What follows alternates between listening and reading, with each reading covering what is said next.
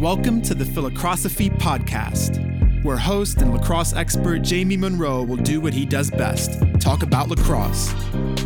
Each episode will provide listeners with education, insights, stories, and lessons about the lacrosse world. We will discuss current events, coaching, philosophies, and college lacrosse recruiting. Now let's get started with your host, Jamie Monroe.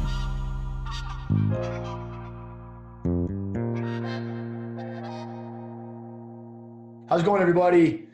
Really fired up to have Andy Towers back on the Philocrosophy Podcast for our in-season edition, talking NCAA tournament brackets, conference championship games, and really fired up to have you on here, Andy. How you doing? Doing well. Good.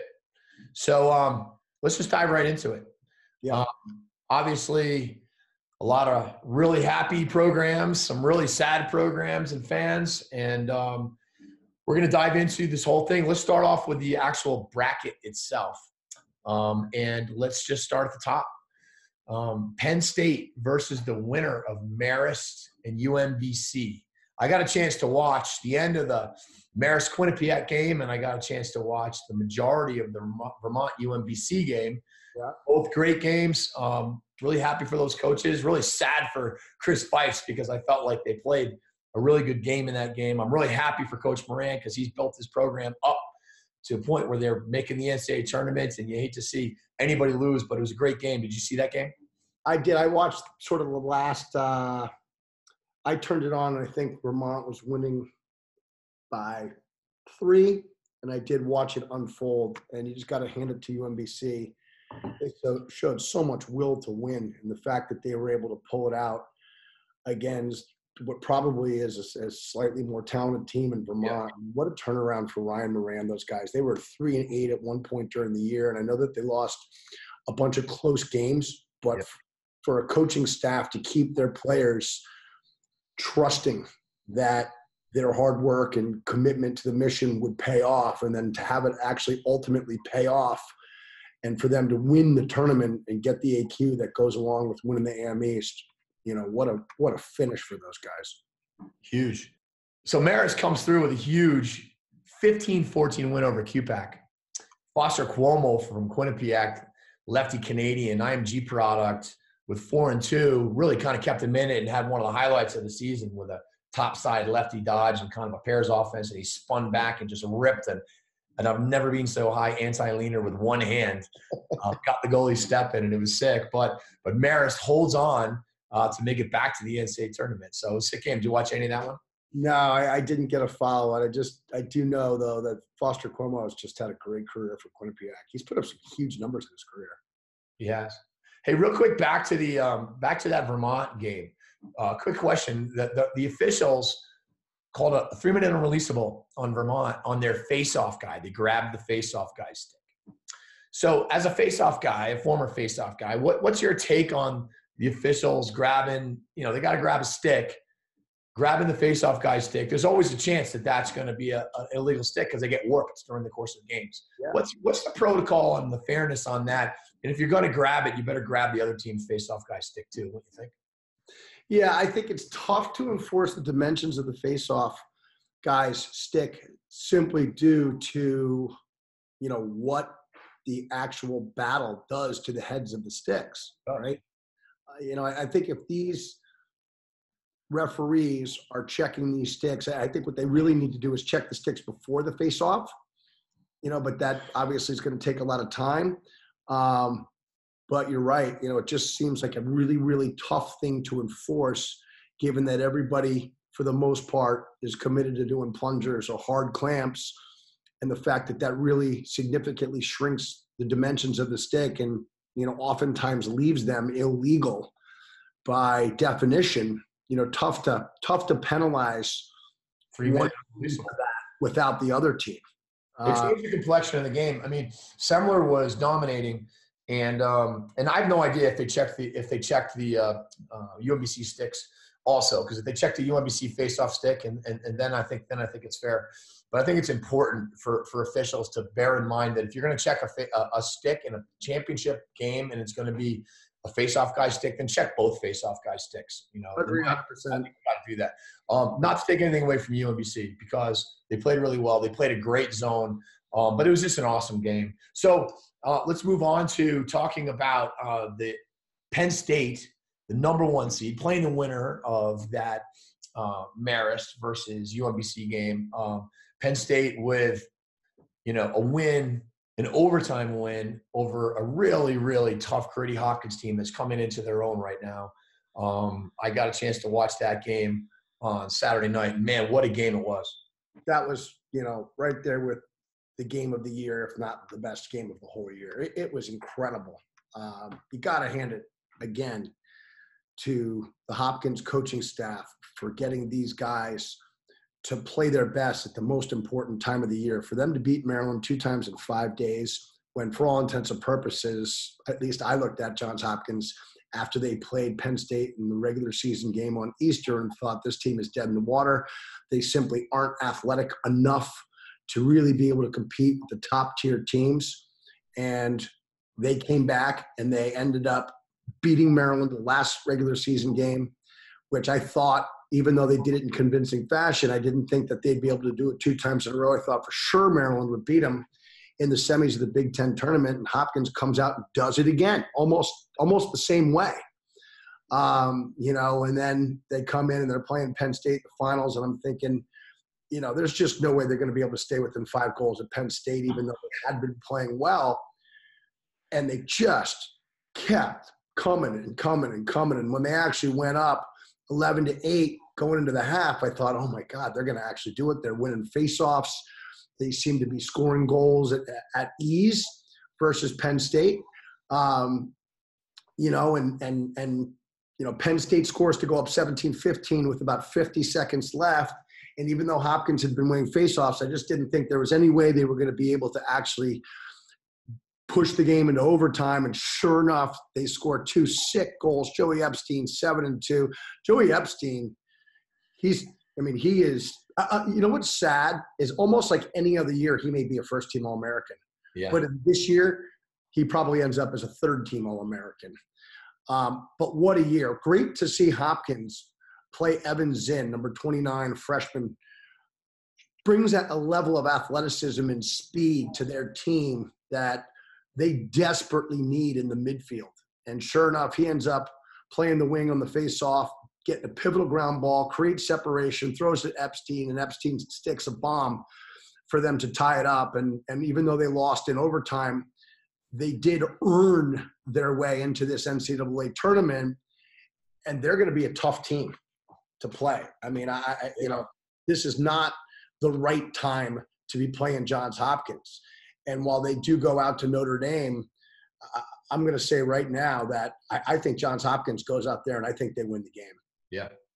And, the difference in the game seems to be that, goalie play in that Colby Knies had 13 saves and Ryan Darby only had 6. The other note on this one that's really interesting is just, if this game was played last year, it probably would have been an 11-10 game. But the shot clock era caused these offenses that are really good to have to play and keep scoring and scoring and scoring. I think many people feel like the shot clock was going to be a defensive rule because it kind of limits the offense. Right. In the end, it makes them play faster. And if they've got good efficiency and good ability, and these teams both do, you're going to see some of these 18-17 games. Pretty amazing. No question. I'll tell you, this face-off guy, Naruski, for Johns Hopkins is really, really good. He is making them a team that's capable of beating anyone. And our Siri, got soaked in that game. I don't know if he was hurt or if he was losing. Well, he didn't finish justifiably so. This guy has now done it, 3 weeks in a row. He did really well when Penn State blew Hopkins out on Easter. Naruski did really well. Yeah.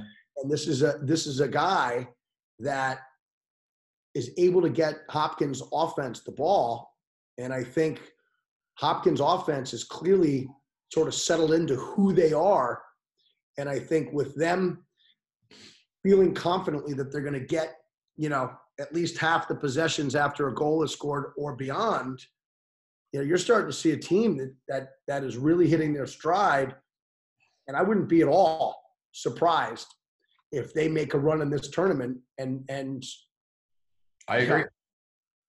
Win and then win again and maybe get to the Final Four. They could. I mean, they could. I agree with you. And I did not feel that way. I've never flipped so far on one team in a quicker span than I have on Johns Hopkins in the last 2 weeks. Yep, I agree. It's amazing. They're so efficient and smart on offense. I mean, they seem like they're not athletic enough, but, Joey Epstein, can stretch you as a shooter, and he can be a dodger and a playmaker. And then Kyle Mark can be a shooter. Like you said, they've got Zinn, that's unbelievable athlete, and they got all these guys, like DeSimone, that are they're smart, and they play near the net. Everything they do is kind of near the goal line, and if you screw up there, you got to slide or they're scoring. And if you slide, they can shoot. Forey Smith really coming through with some great off-the-ball plays. And Cole Williams, he's a force, and you're going to have to deal with it. So they've got nice parts. Yeah. Defensively, they come up with tough ground balls. They're winning faceoffs. It's a great recipe. I like Cole Williams as a complementary player much better than as a lead player. I think that, when they're trying to feature him as the lead initiator, that's not a good role for him. I just don't think he's laterally quick enough to be able to consistently draw a double team, but more importantly, get away from a double team and be the lead initiator that way. If he's the secondary dodger or gets his opportunities within the flow of their offense, that's where he's at his best, and that's where Hopkins is at their best. So I think even though there's a slight decrease in his numbers statistically, I think that Hopkins is much, much more dangerous. I agree. Playing that role. He's such a handful when he catches it on the backside and slams his body into it. Agreed. That's simple. And when he does that on the ball side, he's just easier to defend. They can kind of jump on him.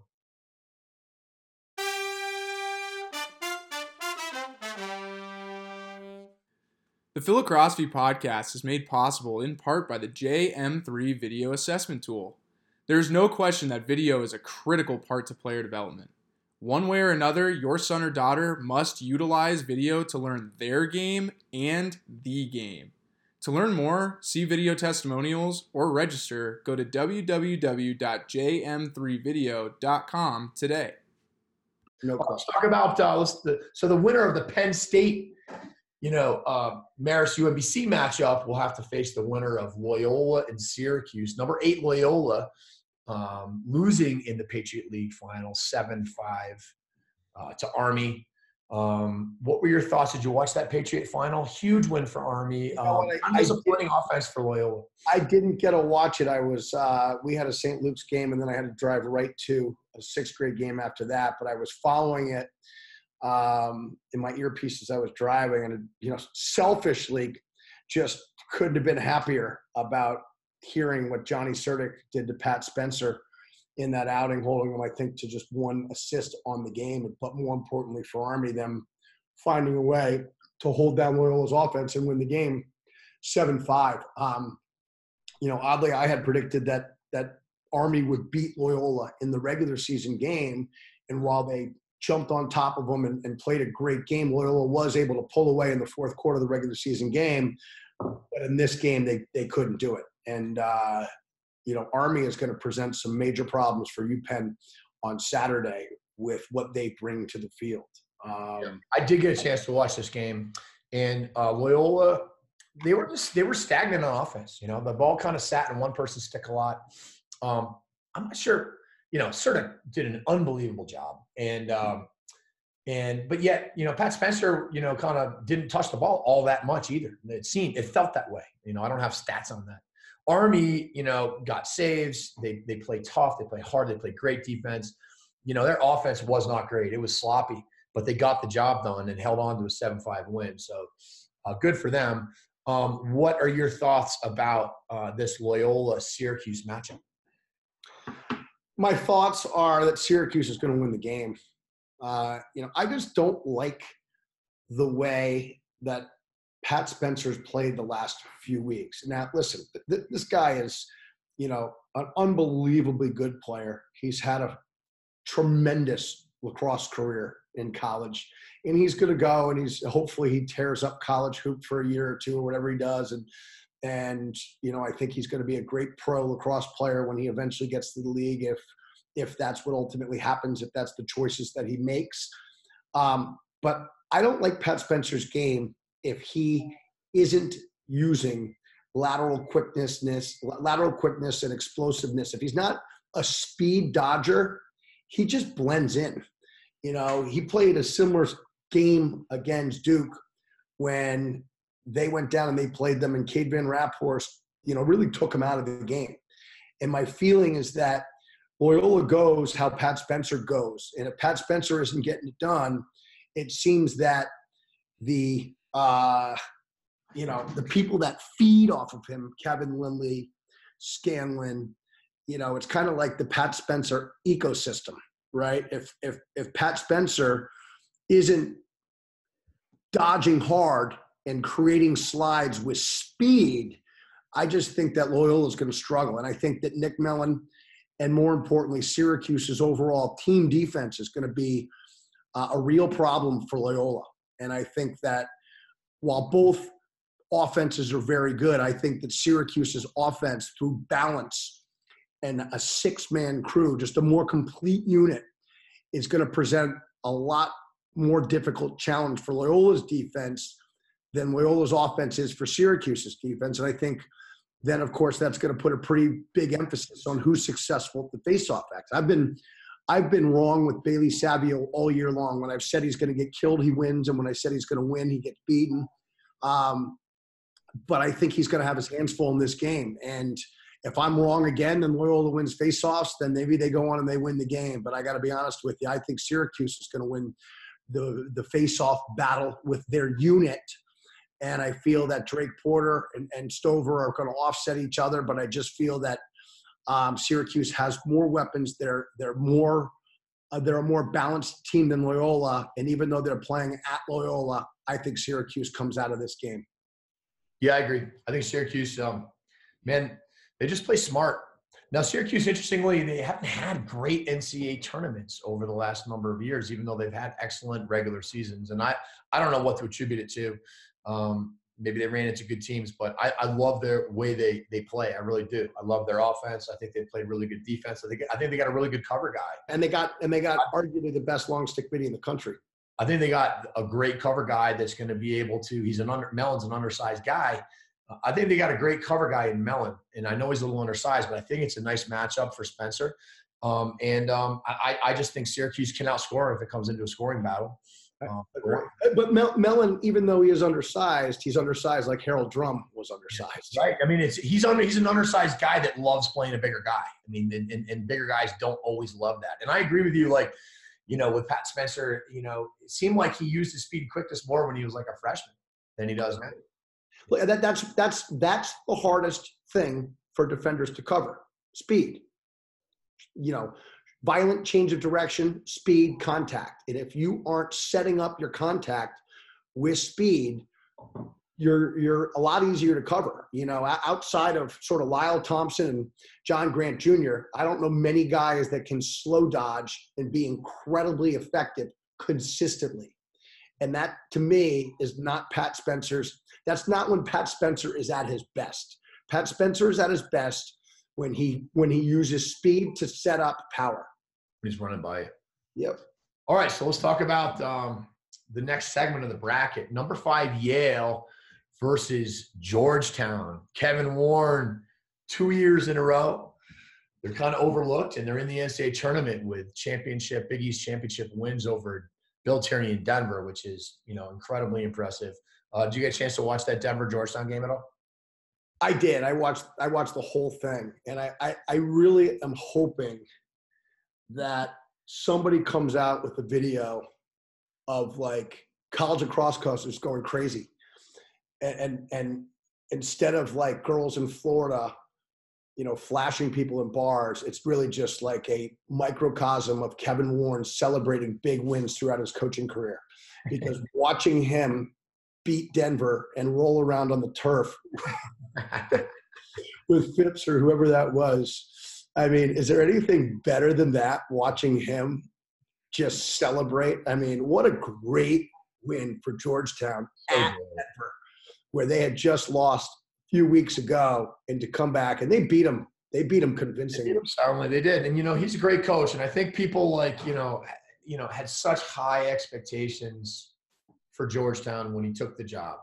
And it was, it's not easy. We've said this a lot with Jeff Tambroni. Like, everyone expected, that Jeff was just going to get right back to the national championship, Final Four. And it takes time because you have to build a culture, and cultures in college don't change overnight. It takes time. And they had tragedies similar to the tragedies that Penn State had with the death of one of their defensemen, 4 years ago. But really tragic. And just to build on your point as it relates to developing a culture, it's one thing to take over a program that, is new and doesn't have any culture, the way Marquette or High Point or Richmond, that's one challenge. But one that I think is even greater is to take over a program with a losing culture and have to actually change it completely. And even though you may inherit some great players, the fact is that those great players don't possess the skill sets and the IQ necessary to fit into your respective plan as a coach, or don't necessarily have the characteristics as people that you want to take on as characteristics of the culture of your program, that's also something that can delay programs turning around. But Kevin Warren, to his credit, has ridden out the storm and has now won the Big East for the second consecutive year after, I think we all felt they were going to fall off this year. Because he graduated a lot. Yeah. I mean, what an unbelievable job again. Here he is. So I'm so happy for him. Yeah, no doubt about it. And so they're going to play Yale. I watched the Yale-Penn game. I watched the Yale-Cornell game. Last year, Yale lost in the conference championship game, and they were able to come back and win a national championship. Some might say it was a good thing for them to have lost that game last year in Cornell. This year, I don't know if I feel the same way, because they actually got beat in a way that was concerning to me, in the sense that I just didn't see the same spark on either side that I had seen. And then face-offs wise, Gallagher just did an unbelievable job against TD. Yeah, no question about it. I mean, TD Ierlan has clearly statistically proven that he is the best college face-off man of all time. But I'll tell you this, Ivy League championship yesterday, he got his ass kicked by Kyle Gallagher. And Kyle Gallagher, I think the final numbers were, 16 out of 27, I think the final numbers were. So, he wins roughly 60%. The reality is he probably controlled 85%. And through Yale's wing play, they were able to scrap, 4 or 5 wins out of what really were losses.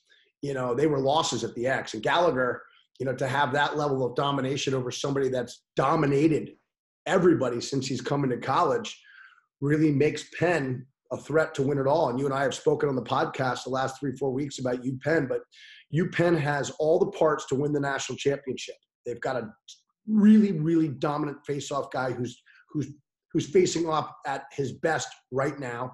They got a goalie that stepped up and made all the saves that he needed to make, including, 3 or 4 jaw-dropping saves as well. They've got a lead cover guy in a Vanchek. They've got complementary defensive pieces as well that are, juniors and seniors. They've got a, momentum-changing freshman long stick midfielder in Farrar. They've got, older short stick D middies. And then, of course, on the offensive end, they've got an offense that is just flat out scary as hell. And the fact that this was a 1-goal game yesterday could have been a 5-goal victory for Penn if Sam Hanley decides to take overhand bounce shots off the ground. I mean, the fact is Sam Hanley, in my opinion, is probably the midfielder of the year this year. To me, there's no question. And he only had 0-1 yesterday, but he had his chances. And listen, he was taking 10 shots, and all of them were good shots. And a lot of them hit the goalie in the stick, before the goalie could move out of the way. Yeah. You know, if he simply takes them low or just not stick side, instead of 0 goals, he ends up with 3 goals, potentially 5 goals. And this 12-11 victory for Penn is really closer to 16-10. I mean, that's the facts. And so this Penn team is scary. They could win it all. With that said, with Johnny Serta coming down and AJ Barretto and Army playing the way that they're playing, if Army can compete at the face-off X, you know, that's a team that you just don't want to see in the first round, because Army's coming in to kick your ass. That's what they're coming in, and they're going to show up and they're going to compete for 60 minutes. And while Penn is a more complete team in playing their best, that's not a great team to get in the first round. So when we talk about Penn and West Point, the other side of the so the winner of Yale and Georgetown play the winner of Penn and West Point, and the game is the quarterfinal game to get to the Final Four is in East Hartford, which is kind of like a home game. I called the first 5 seeds and tweeted it out, but I gotta say I'm just so bummed out that they put Penn and Yale in a position to meet in the quarters, because I think that they're arguably the 2 best teams in the country. I have them as absolutely in the top 4 teams in the country. And even though I do believe that the seeding was correct, I think it's right based on everybody's body of work, I'm just disappointed that Penn and Yale ended up on the same side of the bracket, let alone have to meet each other in the quarters. And that's assuming they win. There's no guarantees that, you know, that both or even one of them are going to beat Army and Georgetown. Those teams, it could easily be Army versus Georgetown, and then, you know, it is what it is. But it just seems like a disappointing outcome, even though I did think that the seeding was correct based on everybody's body of work. I agree with you. Although I do think Yale and Penn are going to meet in the quarterfinals. And I also say that I think it's really difficult to beat a team 3 times in a year. Question. There's no question. Last time, what was the last champion? What was the last champion to beat a conference opponent for 3 times in a season? I don't know if I really know this answer for sure, but I have a great example of it, though. Loyola beat Denver 3 times in 2012. Remember that? I do remember that. And there were battles every single time. Mark Matthews had that unbelievable, like, catch and finish. I mean, it was just, like, incredible lacrosse. Wow. I'm not sure how many times that's happened. It's really, really hard to do. Right. I don't know. Duke, Virginia, man, I don't know. That's a really – hasn't been in a while. So. I would – listen, I thought that Yale was going to beat Penn in the Ivy League championship, and I was certainly wrong. And, you know, what's scary for Yale is that Penn, even though they won another 1-goal game versus Yale, they beat them, in my opinion, more soundly in this game. I was waiting for Penn to separate with the way the game was playing. And you got to credit Andy Shea and, you know, Yale. They played really, really hard.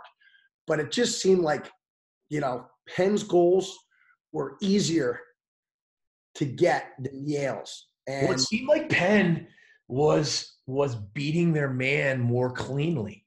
You know, like, you know, even Chris Fake, there are some times. Now, I know that they slid to Fake probably a little bit more than they probably wish they had, right? I mean, there's a couple times they slid, and it's like, well, we got to just not slide to him. But there were some, you know, even the middies, like, got steps to the middle and just, you know, literally, like, kind of untouched. So I feel like maybe it was just an off day sort of defensively matchup-wise for Yale, but that's what it seemed like. And I think that's why.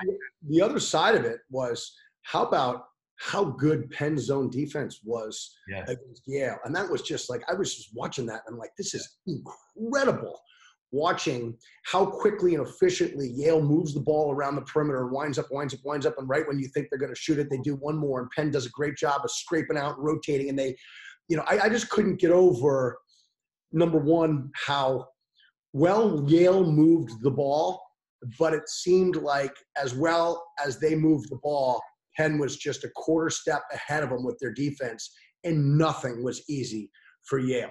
And then you marry that up with the fact that Gallagher, you know, beats Yale at the face-off X the way that he did. I mean, that's the difference in the game. It really is the difference in the game.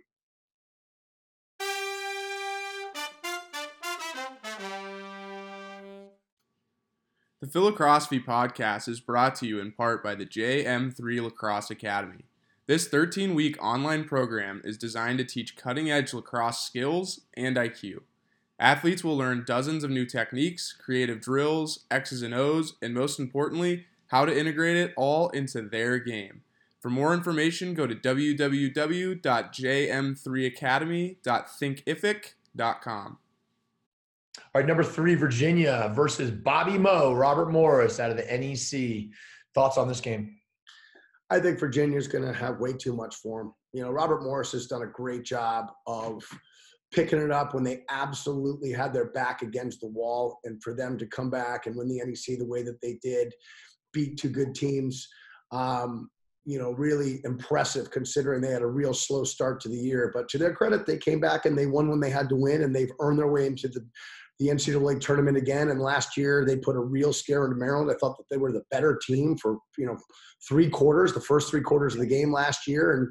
And but they're running into a Virginia team that is hitting on all cylinders, just put their best defensive performance of the year by far, when it mattered most in the ACC championship against Notre Dame. And their offense is phenomenal. They got that sort of 5-headed monster on offense. Yeah. And if they're going to get the defensive effort the way that they got it against Notre Dame this past weekend, Virginia is a very, very real threat to win the whole thing. So, I see there's a major, major difference between getting the 3 seed and then the 4 seed and beyond.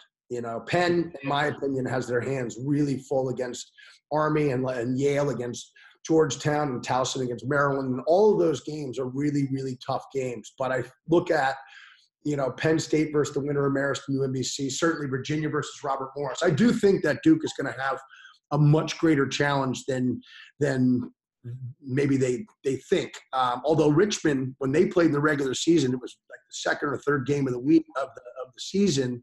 Richmond went up 3-0, and they eventually, I think, lost 11-7 in that game. But Richmond was right there all the way through the end of the 3rd quarter, and that was only decided down the stretch of the 4th quarter. So I wouldn't be surprised to see Richmond play Duke really, really well. But I expect Penn State to blow out the winner of the Marist UMBC game, and I expect Virginia to blow out Robert Morris. Virginia had a pretty darn impressive showing against Notre Dame. I mean, they just dominated. Notre Dame, really struggled offensively, and that was kind of disappointment to roll into the tournament that way, especially since last year in the NCAA tournament they struggled, and the year before offensively they struggled. Maybe they're happy not to be playing Hopkins, but Virginia, they've got like legitimate first-team All-American talent, whether those, in 3 or 4 positions, really. I mean, 3 or 4 of the best players in the country. If you want to count Laviano, if there was a first-team All-American for a crease guy, he'd probably be a first-teamer. So I'd put Kevin Lindley. I'd put Kevin Lindley ahead of him, but I'd put Ian Laviano as probably number 2. And I wouldn't put Mac O'Keefe because I feel like he's a perimeter shooter, a little more like Scotty Hiller. But as a true inside guy, I got Ian Laviano as the 2nd best one in the country, behind only Kevin Lindley. All right, so number 6, Towson hosting Maryland. Thoughts about this matchup? I got to think the Towson guys are pumped about this, as sort of the little brother to Maryland for so long. I think that Towson comes into this game. Now, let's see what happens with Woodall. I've heard rumors that he has a broken jaw. I don't know if that's true. I just heard it for the first time today. I hope it's not true, because if Woodall plays in this game, I think Towson will win. I do. But if Woodall doesn't play and they don't get face-off dominance, I think that Maryland, even though they haven't played well in the last week, I just think that they're going to be a tough team to play. With that said, I think Maryland looks at this game and says, God, I can't believe we got to go to Towson with Towson's respective strength. I think Towson plays with a real chip on their shoulder, and Sean Nadelin's going to get these guys, they're going to be rabid coming out for this game. And so Maryland needs to get off to a good start. But if Towson wins faceoffs, Maryland's defense is not going to be able to hold them down, I don't think. So let's see what happens. Let's see what I'm going to pick Towson in this game. I'm just telling you right now. Notre Dame Hopkins, number 7. Yeah, Notre Dame hosting Johns Hopkins, who's really hot right now. Yeah, they are. I mean, we talked about it a little bit when we were reviewing the conference championships. I think Hopkins is playing at a great level. And I think Notre Dame is on their heels a little bit. And even though they made the ACC final, I just feel like that kind of performance on that platform on TV against Virginia, it's got to shake your confidence a little bit. And I think as good as Charlie Leonard is, and he is a warrior, I think he's going to have his hands full with Hopkins, Naruski at the X. If Hopkins wins faceoffs, I can see them wearing down Notre Dame a lot like Virginia was able to do.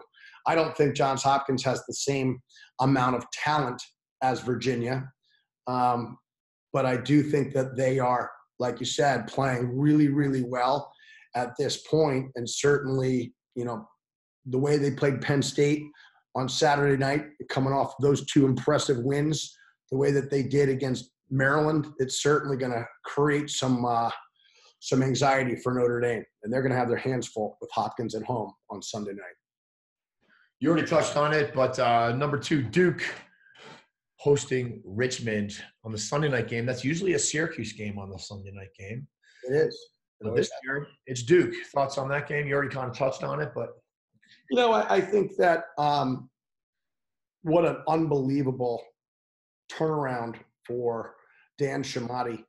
They've gone into the 1 seed in the SoCon Conference, a few times, and they go in this year, and they, after losing the High Point, they come back and they really played well against High Point, in the conference final. And I thought High Point was going to win the game, especially after they just beat the hell out of Jacksonville 17-2 or whatever that final score was. It was really a shocking score. I didn't think, that would happen. I thought they would win, but I didn't think they'd beat Jacksonville to that degree. And I think that they were primed coming into this Richmond game. But like we've seen so many times, one team wins the last regular season game and then the other team comes back and beats them, in the conference tournament. It happens all the time. And, Dan Shamati, to his credit and their staff, they found a way to beat what, many would have considered a really, really good team. They are a really good team. And for them to beat High Point when it mattered most, create some momentum for them to come in and play Duke. And certainly Duke expected to win this game is going to help Richmond's sort of nothing to lose mentality. And we'll see what happens. Duke needs to win faceoffs in this game, that's for sure. It's now time for the Oxia Time Ivy League review. We've already kind of covered the games, so let's get into a couple things. Number 1, John Canaris has got to be so pumped. The founder of Oxia Time. By the way, did you see the Oxia Time commercial on TV? Did you see it on there? What's that? Did you see during the Ivy League championships the Oxia Time commercial with John Canaris in there talking about Penn and talking about his watches? I did. It's awesome. The watches are awesome. John Canaris reached out to us at the beginning of the year when we started our podcast and wanted to sponsor our podcast because his passions in life are his Penn Quakers and his memories of playing for that program, all his buddies and all the great wins and probably tough losses. But he's also really passionate about his new business, which is Oxia Time. He creates these, he basically makes $5,000 watches, Swiss watches. And because he doesn't have overhead and because he doesn't have, middlemen, he's able to sell this amazing watch for about under $1,000. Andy, you and I both have these watches. What are your thoughts on John Canaris and on Oxia Time and how it's all working out for the Penn Quakers and all of it? It's all coming together for Oxia Time, Penn Lacrosse, and John Canaris. What a time for John Canaris to launch this timepiece initiative. Clearly the watches quality speaks for themselves. They're just incredibly high-end, timepieces, absolutely. But listen, they kind of parallel the success that Penn is having right now. I mean, it's arguably the hottest team in the country at this point. John Canaris, it's all coming together for all 3 of those entities. No doubt. So what's so cool about these watches, and if you saw the commercial, you'll see how cool they look. But the logo For us having our Brown logo on our watch and for him having his Penn logo, I've got the shield, you've got the B, the brown B with the green ivy around it. And, it brings you back, and it does remind you of some of the greatest times of your life. And so with that, let's do our Oxia Time Ivy League review. I want to talk about 1992. I'm an assistant coach at Yale, and we go down in the first round and play Navy at Navy. And I think we won the game like 9-4, and Rich Dressler had 22 saves in a 9-4 win. So people that don't know Rich Dressler is one of the greatest goalkeepers in the history of Ivy League and even in NCAA lacrosse. This kid was like 5'8", 137 pounds, a lefty who threw the ball righty. Okay, so he'd like make a save and switch it over to his right and throw outlets. I knew the kid since he was 13 because he used to go to this camp called Camp Cedar. And after my freshman year at Brown, Jeff Hacker owned this camp, and I went up and worked the camp, and I shot on the kid all summer long. And he was just a fearless goalie, unbelievable. And he led us to the second round where we had to go up and play Syracuse. But my Ivy League flashback was to that 1992 game with guys like Josh McHugh, with Jeff Curran, Brendan Sheehan, Dan Dotola, Dominovich. Just awesome guys. I'm sure I'm leaving Simon of Duxbury. And Simon of Duxbury. That team was really, really good. Richie Dressler was unbelievable. The funny thing is during that time, there were three of the very best goalies in the country, literally the three best goalies in the country that year. Those years, I should say, between Scott Batchgalupo, who was the Princeton goaltender there, Jay Stolfert at Brown, and Richie Dressler, you literally had the three best goalies in the country. I think Chris Saran I would put in that group as well. He was up at Syracuse. Yeah. But those three guys, I think that the way that it worked out was that I think they were all in the same grade too. And Batchgalupo, I want to say, was a 3-time first-team All-American and a second-team All-American as a freshman. Stolf played behind Pat Flynn for 2 years, so he didn't start until he was a junior. But he ended up making first-team All-Ivy, and Scott Batchgalupo, who was first-team All-American. So Stolf was first-team All-Ivy, second-team All-American. Batchgalupo was first-team All-American, second-team All-Ivy. And Richie Dressler, I think was HM, All-Ivy, and maybe third-team All-American. But I think that through the opinion of many, Richie Dressler may have been the best of all of them. I'm biased. I know. He was phenomenal. I mean, those guys, had some, there was some great goalie battles. And Princeton, won the national championship that year. So, to the winners go the spoils. But I forgot to mention a couple of guys. Clayton Simmers. Yeah, I know Clayton. Great player, tough kid. And how about Dave Ryan? Dave Ryan was great. Dave Ryan, the long pole. Timonich was awesome, too. Timonich was great. Dave Ryan's from Fayetteville, Manlius. Manlius mounted his steed. And with the reins came the locusts. And soon he went off to fight for Manlius and Fabius. That was the chatter of driving through upstate New York to the Syracuse Final Four in '91. So classic. So for those of you who are wondering what the hell we're talking about, now it's time for our Oxia Time Ivy League Player of the Week. And I'm going with Reed Junkin with 16 saves. As you said, a lot of them with the acrobatic, amazing variety. A huge win of Penn over Yale in the conference championship game. Yeah. Well, easy for me. I'm going with Kyle Gallagher, the UPenn face-off guy. What an unbelievable game. I think you got to be this. I had a conversation yesterday, and T. Ireland obviously is deserving of every award that he gets.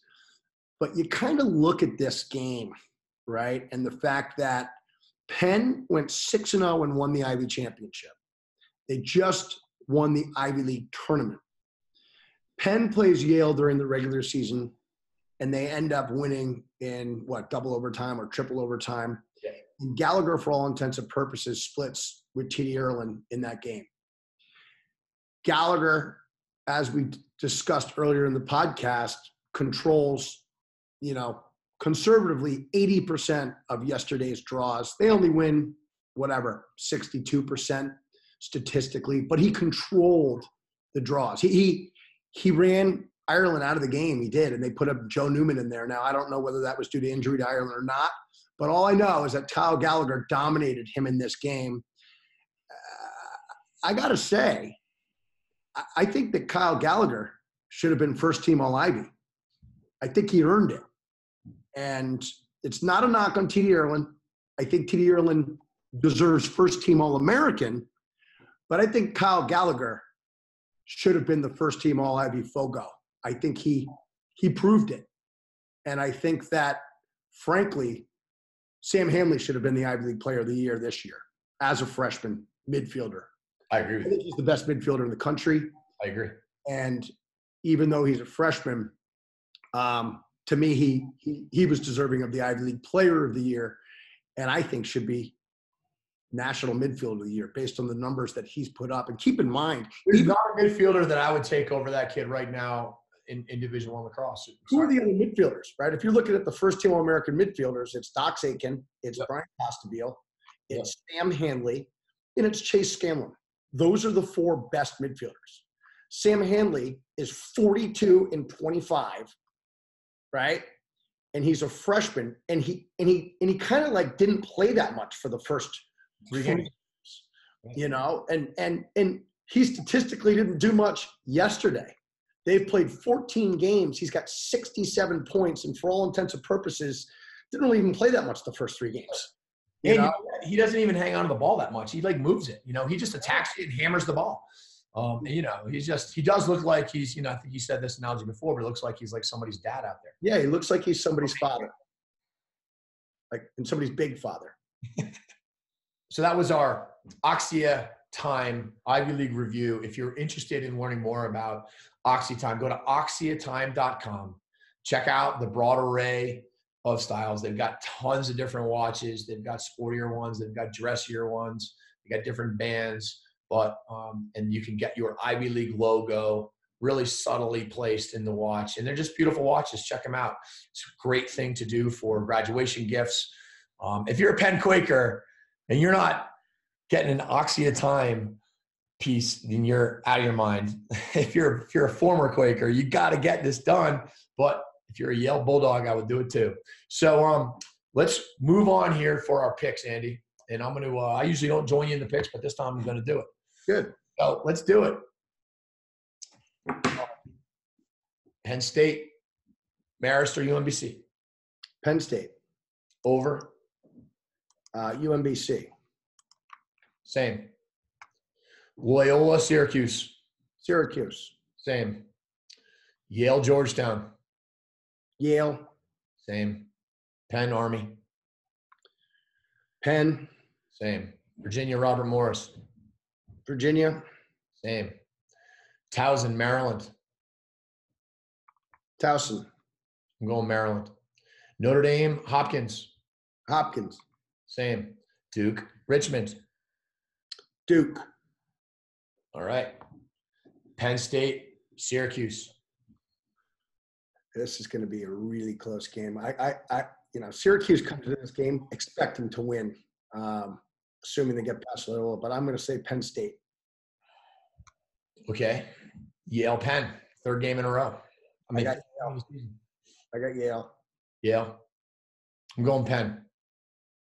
Virginia versus the winner of – so you think it's Towson. Who's going to win the Virginia-Towson game for you? Virginia. I don't think Virginia is going to beat Maryland. Who's going to win the Hopkins-Duke game? I think that wow, this is really, really interesting game. I think that Duke is going to win. I think Hopkins is going to win. Okay, so who's your Final Four then? My Final Four is Penn State, Yale, Duke, and Virginia. And I'm going Penn State, Penn, Hopkins, and Virginia. And your national championship game? Championship game for me is going to be Penn State versus Virginia. And I got Virginia winning it all. I'm going Penn State versus Virginia, and I'm going Penn State winning it all. Ooh, high drama. So there it is. So, Andy, it was a blast to do this. We'll see you next week after the first round. Great insights, great stories as usual, and have an awesome week, buddy. You too, buddy. I'll check in. All right, see ya. See you.